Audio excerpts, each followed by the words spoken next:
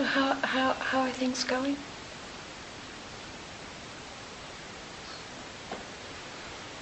Feels very concrete.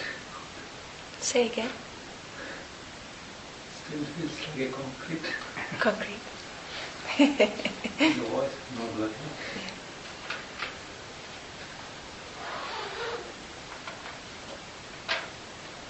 Perhaps one more day, going through might examine it. Yeah. That is not the body. So when the body's tight, sometimes that's an accumulation of a lot of what's preceded it. And so if there's been a lot of mental activity and not a lot of attention to the body, then sometimes what comes when one sits is just a lot of just tightness. So what our task is to learn how to respond to it skillfully without actually asking it to be otherwise. So the body has its own time and its own rhythm. Certainly the way we attend to it is going to either help or hinder the process. But it doesn't help if we pay attention with a kind of sense that I'll pay attention as long as you change. So, the part of what happens is that we have some kind of a reflection about the way that we have been living. And it can be sobering, when we see how much tension and tightness has not been attended to, how much stiffness in the body is there. Yeah. So it takes a lot of gentleness and patience and also faith. When everything feels so tight, there has to be some kind of confidence that the practice actually is worthwhile.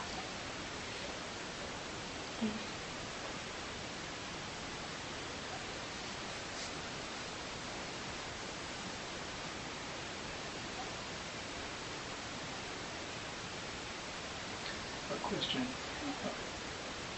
When you're going through the body and parts of the body, is the anchor still the breath, or is it some part of the body? When we are working with the parts of the body like that,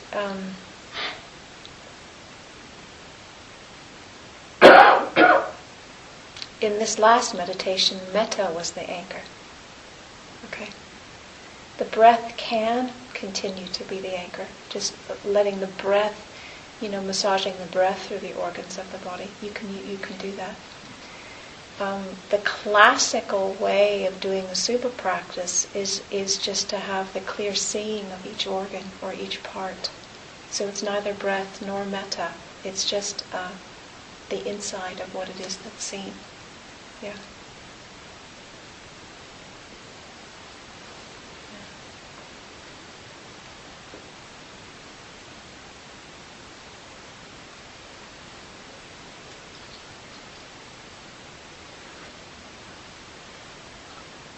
So, I recently got to understand what middle path means. It's neither renunciation nor giving into pleasures as and when you get the desire. So somewhere in between lies the middle path. So but why should this middle path still be still feel like sometimes a torture? I don't see the torture being like other beings going through that process. Take for example those plants or even the birds out there. They are not going, they are just going through their daily rhythm. So would they not be guaranteed any of this liberation? Well, they are not going through any meditation. But when I say torture, it's not in like a beating kind of torture. It's like there is something that's happening also. So the middle path is it's close to what you said, but there's a little bit of a difference. Rather than renunciation, it's self-mortification. Okay, so the difference between self-mortification on one hand and self-indulgence or following desire on the other hand. Okay, so in the Theravadan tradition, which is the tradition that I come from, renunciation is a very useful, skillful means as a way of moving away from what's not needed. So it isn't easy to give up, a plate of silver unless somebody gives you a plate of gold, okay? And it's not going to be easy to give up a plate of gold unless somebody gives you a plate that's made out of diamond, okay? So the Buddha's path and the Buddha's teaching is helping us to refocus our attention onto things that actually bring us a kind of lasting happiness and lasting freedom. So the plants, they aren't being tortured, and the birds are not being tortured, and in some ways we can learn from them in the sense of what it is just to relax and be who we are without contorting ourselves into some kind of a pretzel, okay? So we can learn, just they're natural. The flowers, they're radiant. They're relaxing into who they are. They're not putting on a performance, nor are they covering themselves up. They're just exactly who they are. And the same with the birds. They're in a rhythm and they flow. And so there's a lot of learning that we can find from nature. But the classical teaching is that the plants and the birds and the flowers don't have a reflective mind. And so they could go through life, but they don't have choice in terms of, what happens to them. So for example, with animals, it's not very many animals that have the capacity for family planning, okay? They don't have that. So when instincts are present, they follow them. They don't have the choice to decide how do they follow those desires. They come and they just follow them. And then the result of following those desires is they have children, and the children of the animals then, that'll follow a cycle. So there's a kind of natural order in that. But the choice, there isn't choice. And so one of the things that delineates the human realm is that we have choice. So what's happening in our reflections is recognizing that even though there's a lot of joy that can come from having family and having children, if there isn't a reflective wisdom that sees something that is not bound to aging, sickness, and death, then all kinds of suffering can also come from having families and having children. There's a story in the Buddha's time where Saka was a wonderful and very devoted lay follower, and she had a tremendous amount of faith in the Buddhist community, and she had a lot of faith in the teachings. She's a very devoted practitioner, and she had a lot of children, and she had a huge number of grandchildren. And one of the grandchildren died. Yeah. And so she came to the Buddha, just grief-stricken, having gone to the funeral ceremony of the dead grandchild. And the Buddha was encouraging her to reflect, because, her natural feeling was to love all her grandchildren in a way where her love of her grandchildren also meant that any time any of them was hurt or distressed or in pain or sick, or this one had just died, she was devastated.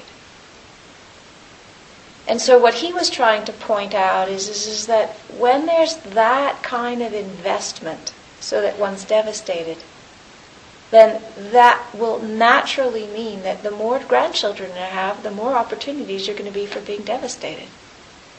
So he was trying to point her to a way of practicing that was more peaceful, more equanimous, in a way where she didn't discount her affection, but she wasn't invested in her attachment. Okay? So, there's different styles of practice, and, it's not for me to tell anybody how they're supposed to practice. There's all kinds of practice that from a Theravadan perspective would look very much on one end of the spectrum. Like my friend who's a Theravadan, his girlfriend is from the Tibetan tradition, and they like to drink, so they drink.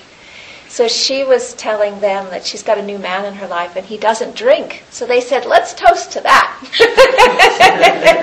I drink to that.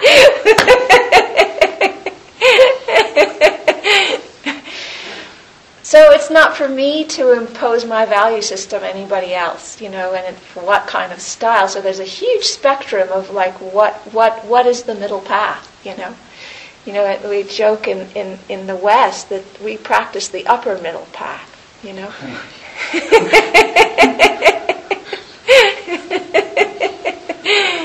Because, like, for example, if you go to Asia, we don't have things like this to sit on. You're just sitting on concrete.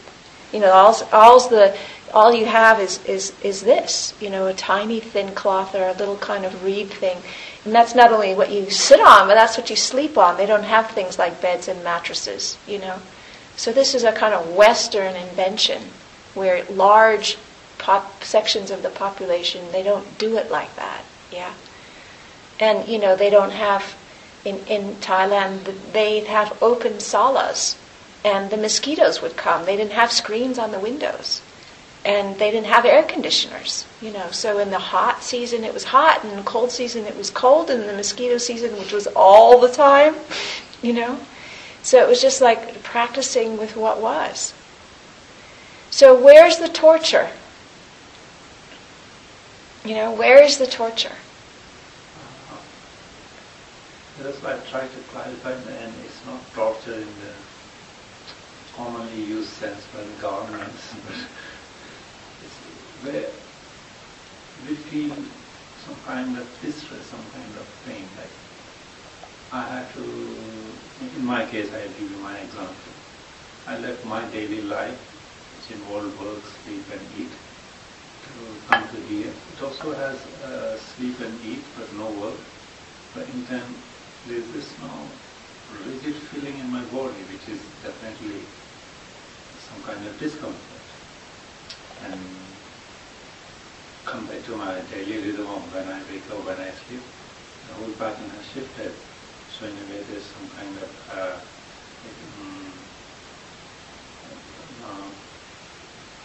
discomfort there also. So this is what I meant by torture, not like someone is... So then it takes a certain amount of faith or confidence to understand that if we're having a pain now, that there's actually some way of working with it in a way where there's a kind of greater peace that can come later. Yeah? So most of the time in our life, we can have patterns and rhythms, and it's natural that we have a certain amount of discomfort in our life as well as a certain amount of pleasure. All of those things are true. But in our ordinary life, our life is often so full of activity, and we have the kind of opportunity to move that we don't notice the unpleasant qualities that are in the body that are inherently there, because our attention is moving too quickly, yeah, or on too many different things. And so, you come into a situation like this where we're sitting for many hours a day, you notice, yeah. And because we're sitting and, we're not getting up and dancing, or we're not going outside and stretching at every moment that it feels uncomfortable, then what's being asked is to come into a new relationship with discomfort rather than following the old pattern, which is just to focus on something else or distract oneself or shift the body. Yeah. So the invitation is to come into a different relationship with the experience of pleasant, unpleasant, and neutral. And the faith, initially, until one's experienced it, is that through doing that, then something will open up that allows a deeper kind of freedom than the kind of freedom that's dependent on distracting oneself and allowing, moving one's body, or somehow getting rid of those unpleasant feelings. Yeah. So the tightness, you feel like, well, why come and feel so miserable, so tense and so tight and so all the rest of that. But part of that tension and tightness is the result of the way one has been living. And so if you don't see that that's partly a cause and effect relationship between the lack of attention to body and breath, yeah, then it's also hard to see that by bringing attention to body and breath that it has the possibility of shifting. So it takes a certain amount of faith, that there's actually a reason why we do this. Yeah.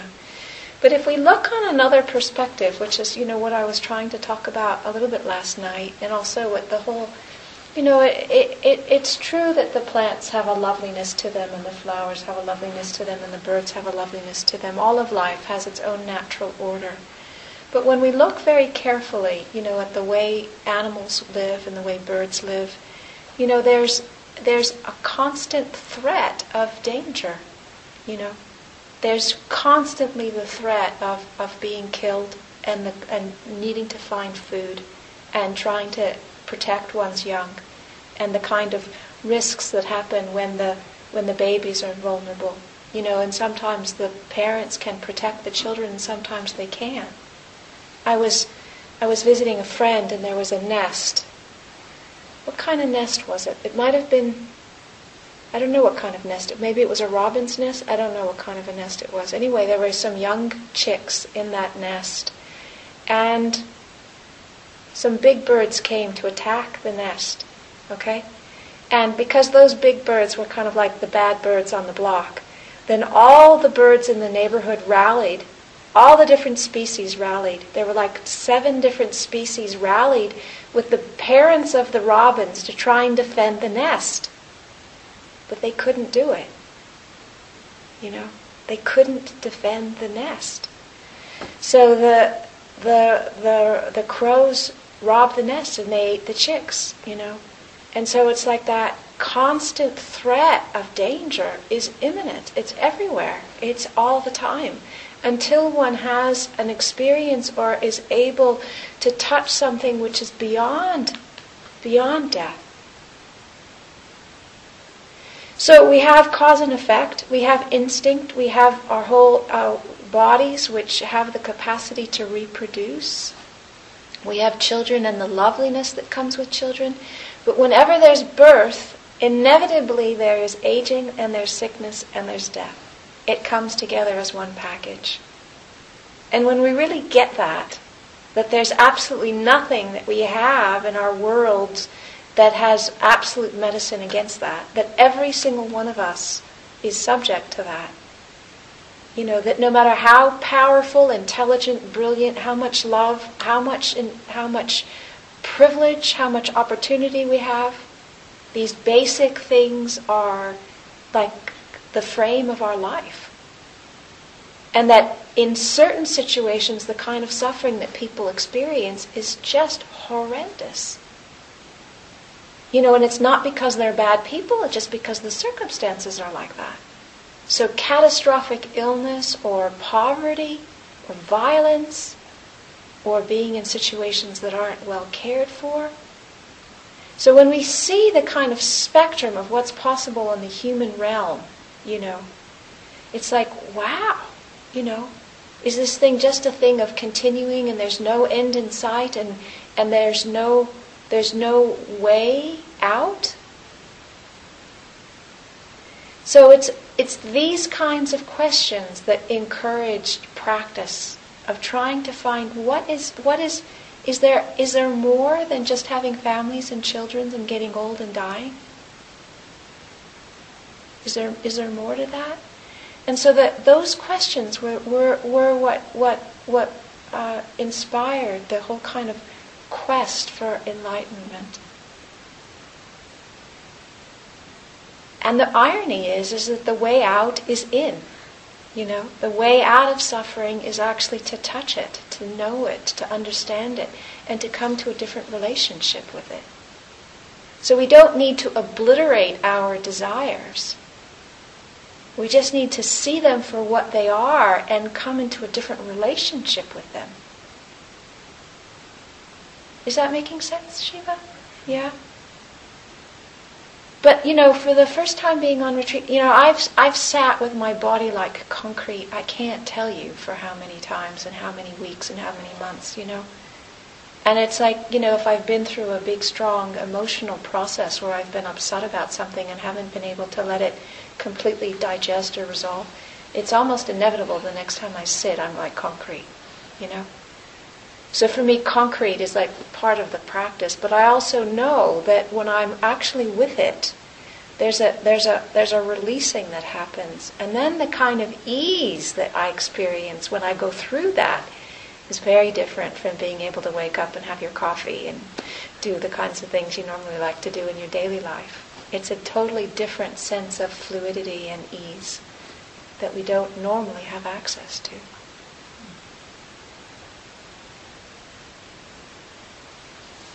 Are there any other questions or comments or things to bring up?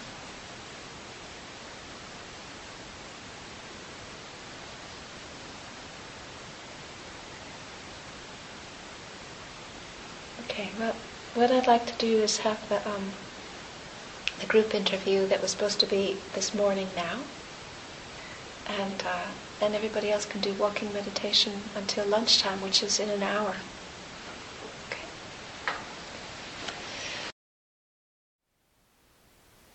Thank you for listening. To learn how you can support the teachers and Dharma Seed, please visit dharmaseed.org/donate.